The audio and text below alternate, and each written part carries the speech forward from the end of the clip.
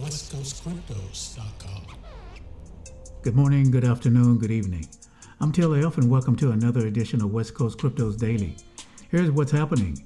Bitcoin ATMs were burned as El Salvador protesters marched against President Nayib Bukele. I'm watching video of the protests in El Salvador. It says more than 1,000 people marched in El Salvador's capital on Tuesday to protest the adoption of Bitcoin as legal tender. This is Gloria Martinez. She says this is a law that came in without consultation. It does not consider the interests of the general population. It's a law that has come in with vigor without adequate technological infrastructure for it to be used well.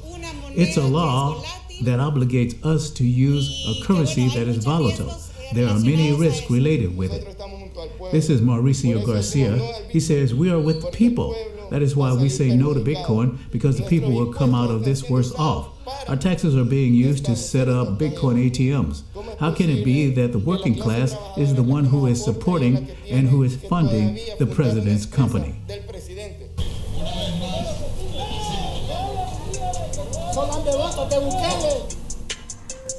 It's two protesters on the streets of El Salvador. On Wednesday, protests against El Salvador's President Nayib Bukele saw thousands gather in the streets of its capital.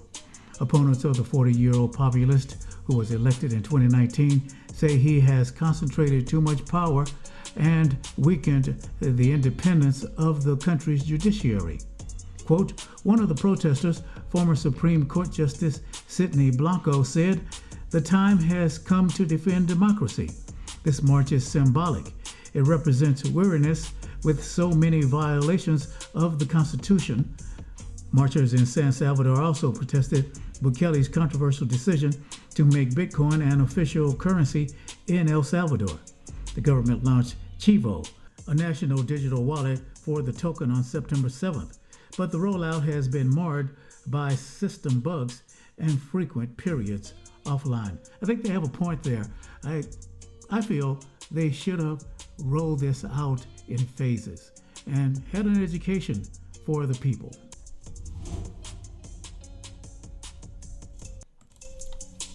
Next up, OpenSea confirms an executive used insider knowledge when buying NFTs. The marketplace has acknowledged that its head of product, Nate Chastain, purchased NFTs he knew were going displayed prominently.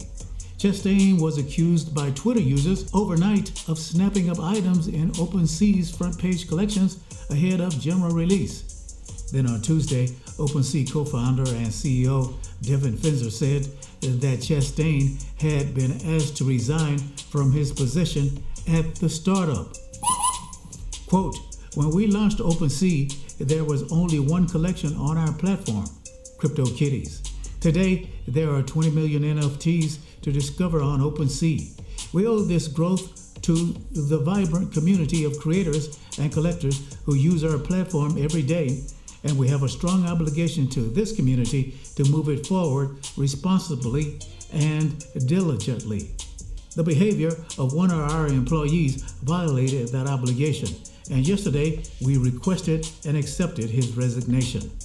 Finzer said that a previously announced investigation is ongoing, but we are committed to quickly implementing its recommendations. Next up, institutional investors are returning to Bitcoin despite U.S. crypto tax plans.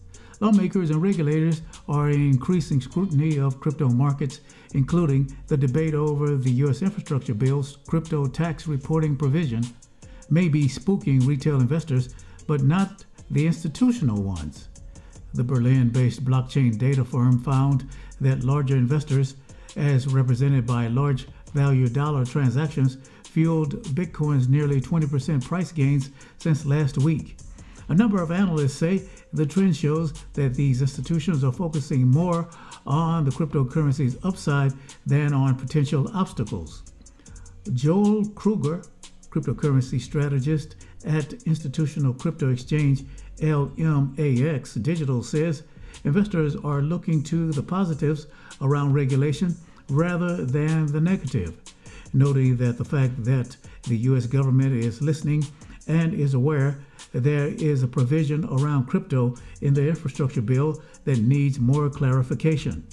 Bitcoin's on-chain transaction volume, with values of at least $1 million, has risen 10% since the beginning of August and accounts for nearly 70% of the total value transferred.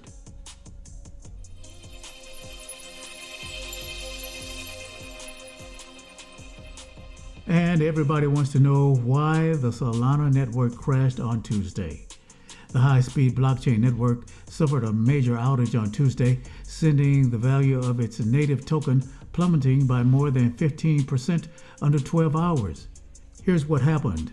The Solana network announced that its mainnet was experiencing intermittent instability as a result of network exhaustion, and its engineers were working toward a resolution.